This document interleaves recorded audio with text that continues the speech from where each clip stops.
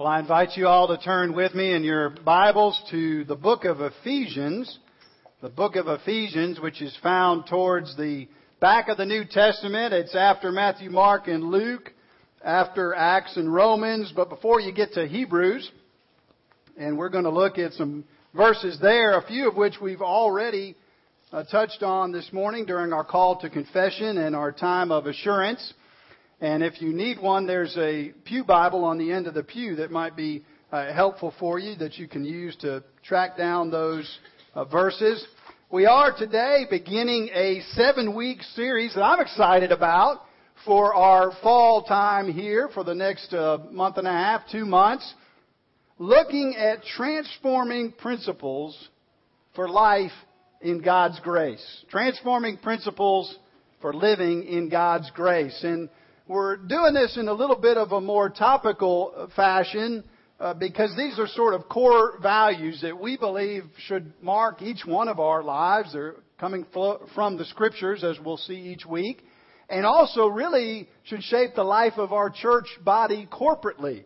And so we'll diverge a little bit from our usual pathway of walking through systematically a book of Scripture and going piece by piece through the verses because we think it's important to touch on these key transforming principles this fall and sort of pick them apart, lay them out for us to see with great clarity.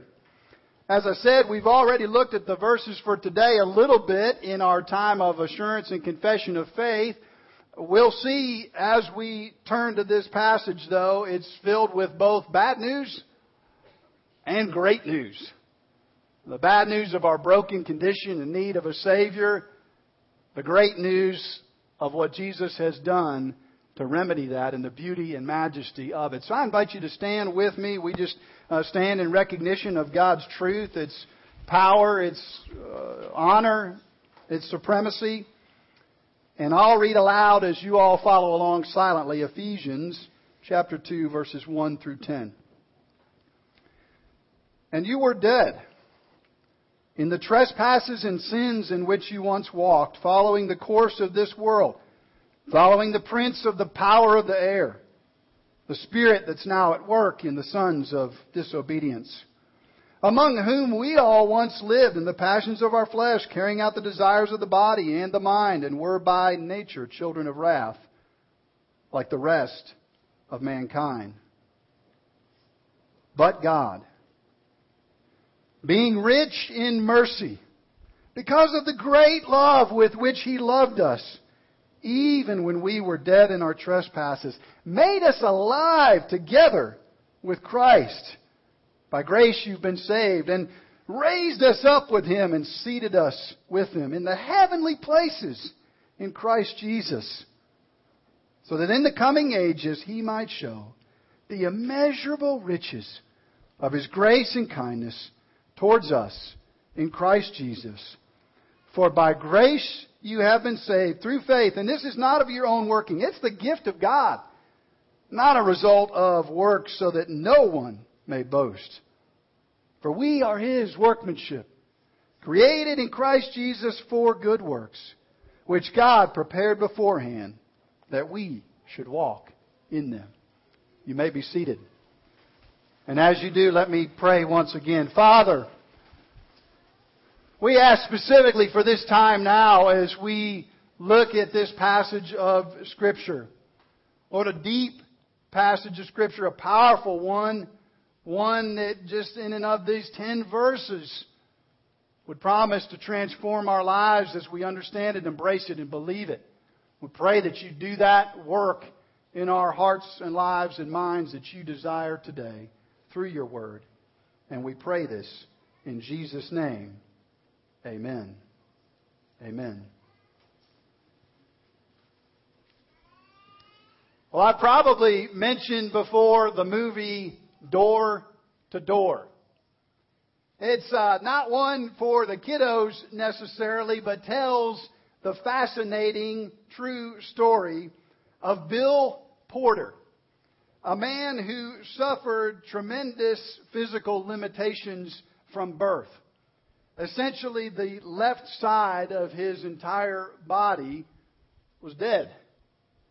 His arm was wrenched into a position sort of stuck like this permanently. His left leg would essentially drag behind him, causing him pain and, of course, making his walking very difficult. The left side of his face was also affected to where it had no movement and therefore caused slurring of speech and just a sort of awkward facial expression. Born in 1932, Porter's parents decided that he should go ahead and attend a regular public school system on through rather than a system of special schools in his case. And then, though, when he got out, he had to find a job. And where would he be able to find a place to work with such limitations? His parents, though, in a sense, raised him up with their gracious love. The movie shows just his mom involved, but in fact, his mom and dad were both in the family growing up and poured into him. Eventually, he applied to the Watkins door-to-door cleaning and other supplies company. An interesting choice on the surface for a guy who struggled just to walk around to begin to walk those Portland neighborhoods door to door. And they gave him the route that no one else would take because of the neighborhood and because of the type of walking involved in getting around that community. And he took it. And as the story tells, although initially his sort of outward condition kind of frightened other folks, he ended up having great success. Eventually, in just over a year, he became one of their top salesmen, and after a while had to hire an entire team of folks to work under him to handle all the sales that he was bringing in. As the movie depicts, the kindness and love shown to him by his parents not only transformed him and raised him up, but allowed him to be a vessel to work among that neighborhood as he got to know year in, year out, walking each day, each month, door to door, and getting to know personally the families in this community. Well, the verses we're looking at today in Ephesians depict a sort of similar picture for us of the change that can happen in our lives by the gracious love of our heavenly parent, our heavenly Father, who as He pours into us and shows us His grace can raise us up, who as this passage says are dead, spiritually speaking, and allow us not only to have a new kind of existence now in this life, but on into eternity. If you want to follow along in your worship guide, you can. There's a section for notes at the back pages of the worship guide. And really what I hope for us to see from this Ephesians passage is this main idea. That God's grace can raise us to new life. And so we should receive it through faith in Christ. But we struggle to take this in, don't we?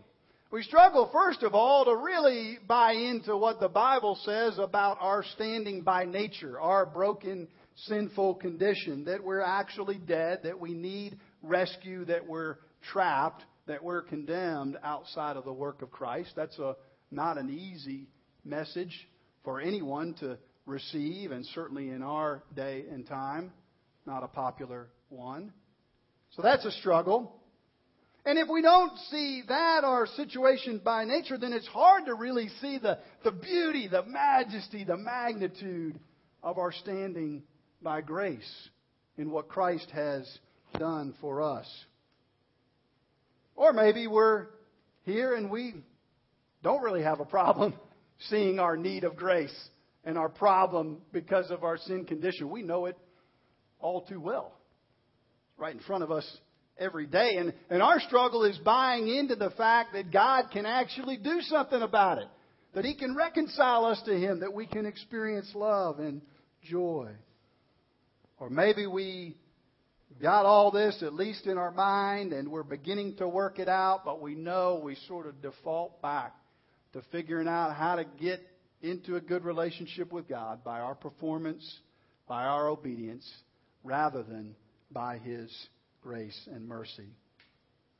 So let's take a look at what Ephesians has to say about this in our verses for today. If you look with me at chapter 2 again, at verses 1, 2, and I guess we'll go ahead and read 3. And we're going to spend a little time going through the bad news. So you have to walk through that with me, and then we'll get to the great news. It tells us again that we're dead in our trespasses and sins, naturally, outside of the work of Christ.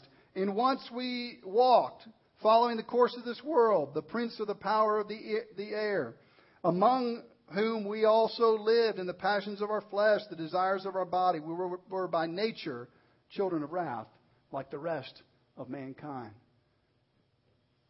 Strong statement, isn't it? To say that we're dead, spiritually speaking. The Scriptures tell us this, and it reminds me of a time a few years ago, and I've probably shared about this before, goodness, probably 7 or 8 years ago now, when I had the opportunity on a couple of occasions to go to one of Alabama's full security prison for some of the hardened criminals in the state. And we went there to do ministry and so forth and share the gospel. And before you get the slightest inkling, if you would dare to do so, to think that this was a noble gesture on my part, I went reluctantly, I can say. There was an older gentleman in the church I was serving at the time. His wife was actually wrestling with cancer, which was a full enough responsibility for anybody to help care for and tend to her. And yet he decided to take on, and additionally, going several days a week into this prison and leading all different kinds of Bible studies. And he would corral me and kind of insist that I would go. So I decided to go. And I will tell you, the night before the first time I went was one of the most restless nights I've ever had. I got very little sleep, was up all night thinking about it. And ladies, if you don't understand what I'm saying, that's a man speak for I was terrified of going into this place. And it didn't get any better when you showed up on the scene and they had you sign some paperwork that essentially said, if anything happened to you while you were in there, all kinds of physical harm or death, they weren't responsible. Sign right here. Date it, please. And then leave all of your possessions at the front so you have nothing to identify you. And we walked through this tunnel that was made out of, I don't know, maybe a foot-thick plexiglass with 25 feet on each side piled up razor wire in a huge humming noise. All you Alabama power guys, they are keeping you in business there with the electricity flowing through that fence. And you could hear it. And then you got through the open part, and you, just like in the movies, could see those guards up on there, with their rifles ready to deal with whatever. And I was glad I was going in and not trying to run out. We got inside, and everything got kind of laid back, interestingly enough. They had one of the prisoners, and then I guess there was a guard with us, and we had a group of 7 or 8 folks with us. It wasn't just me walking along, and we sort of got casual, walking through the hallways for a minute back to the place where we were going to meet with a group of folks and share and so forth. And then all of a sudden, a buzzer, a siren started going off in the place. And immediately they corralled our whole group over to the side of this one hallway. And I started to get really nervous. And then I looked down the hallway and saw it. Coming out of one of the doors, a man who had 4 or 5 guards assigned just to him. Handcuffs here, handcuffs on the feet, and a chain connecting the two. And one of the guards right near us leaned over and said, he's not going to live much longer. He's headed to his final meal. We're looking at a dead man walking. And it was a sobering thing just to experience in general. But I thought about it as I looked at this passage today and was reminded that although we, in and of our natural condition, don't walk around with the sort of orange jumpsuits or handcuffs on our feet and on our hands, we're, spiritually speaking, just like that guy was. Dead men and women, children and youth, walking. who need the work of Jesus Christ, need to be raised up to newness of life. The Apostle Paul says that's our natural condition because of our brokenness. Not only that, though, he says that we're actually trapped in this. And we're trapped kind of in this situation where the world, the flesh, and the devil, these three things kind of corral us at all times as well. The Apostle Paul talks about that in verse 2. You see, it talks about following the course of the world and the power of the prince of the air. And then in verse 3, it says the passions of our flesh. These three things are circulating around us and keeping us outside of the work of Christ from really experiencing God's grace and mercy. It's the reason we need His love and grace. C.S. Lewis talked particularly, and he's popular again these days because of the Chronicles of Narnia movies, the Dawn Treader and the Lion, the Witch, and the Wardrobe. He said specifically about this prince of the power of the air. Who's that talking about? It's talking about the evil one. Not only we've got this condition of death that's kind of inside of us because of sin, but there's an evil one in the world. And C.S. Lewis said this about that evil one. He said, humanity has usually gone through one of two errors. Either becoming overly fascinated and engaged with the evil one and his practices, or thinking that somehow he's not around anymore and not causing anything to happen in the world or in our lives. How else, though, can we understand the Nazi death chambers? News feeds from around the world of death and struggle and war.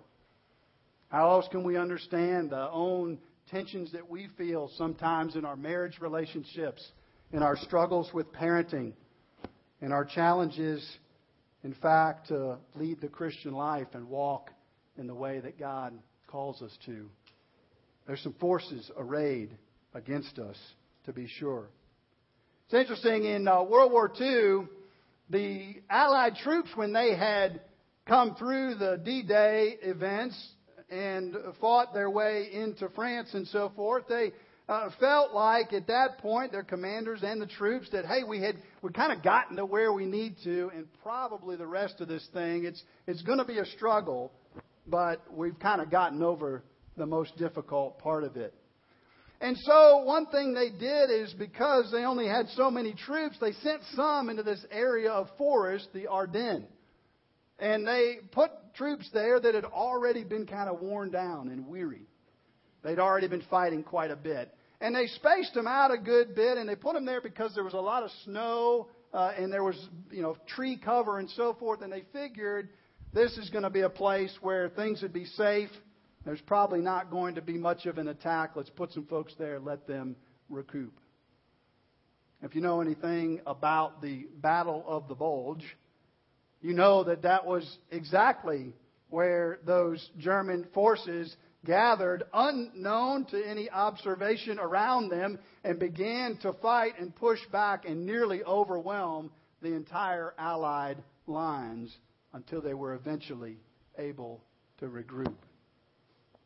And I thought about that with these sort of forces that are arrayed against us a bit. This last part, if you will, of the bad news.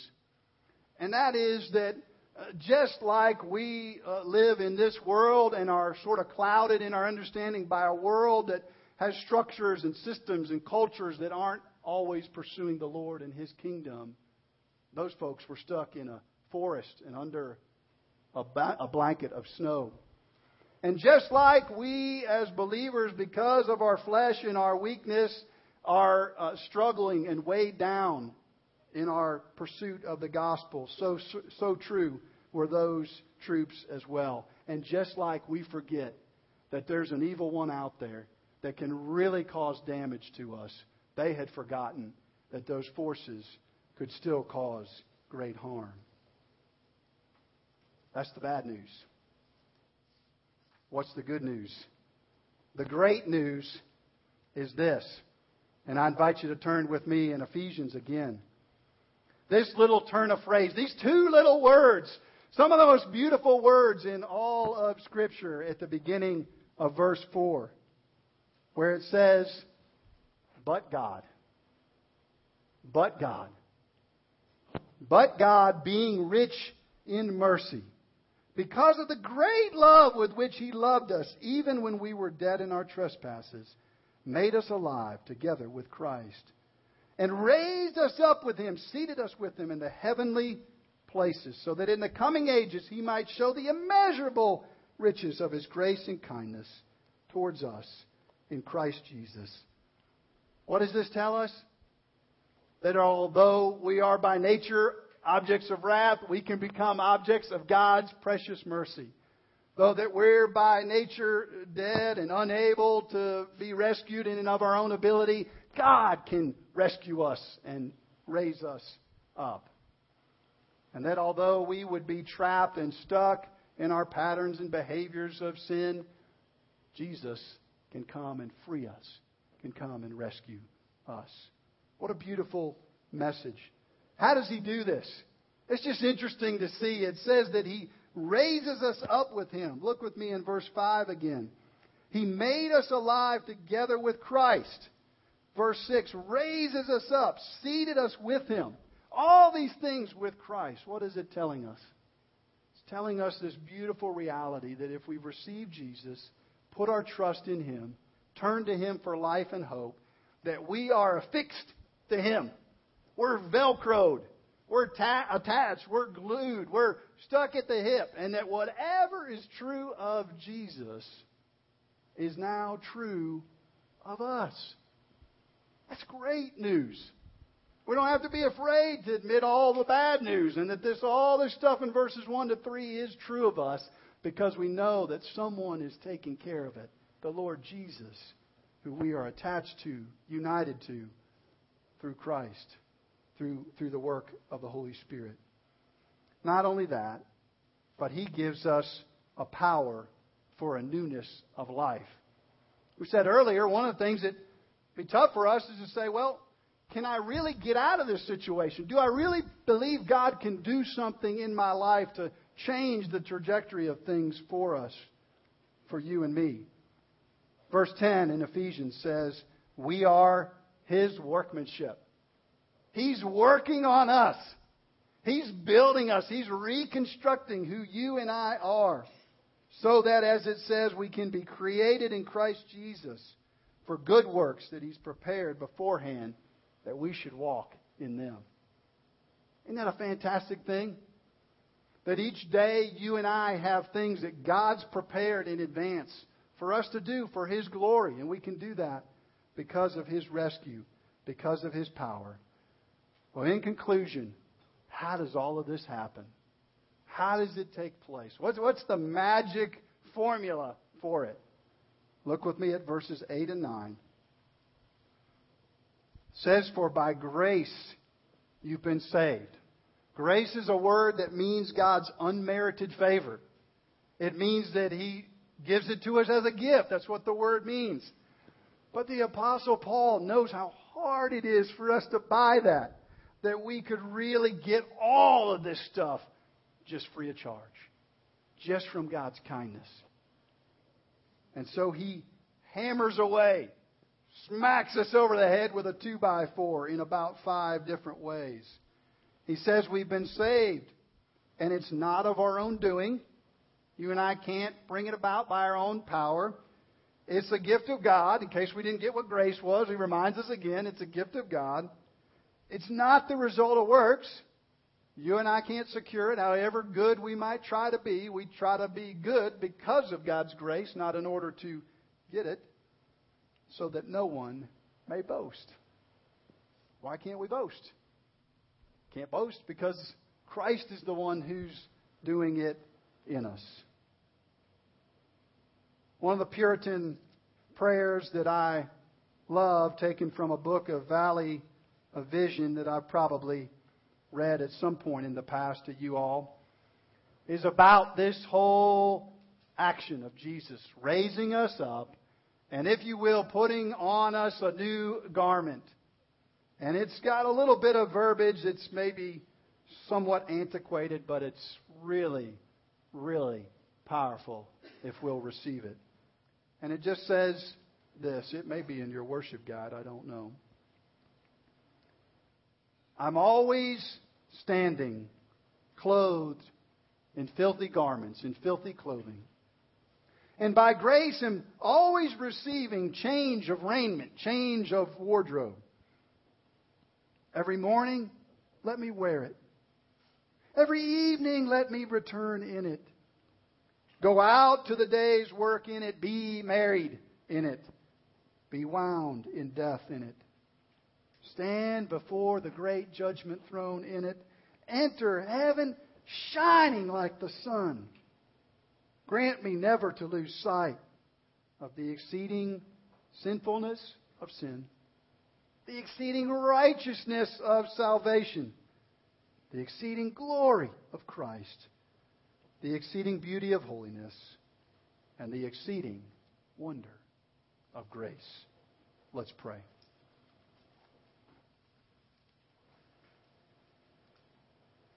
Oh, Father, we do pray that prayer for each one of our lives right now. Lord, that you would allow us to rejoice in what you are doing in our lives through your power, through the work of Jesus Christ, and this new garment that we can put on, this raising up to new life that we can experience. And for places in our lives where we're just not seeing that, just not feeling it take place, Father, we ask that you would show us and reveal to us that grace and that mercy afresh today.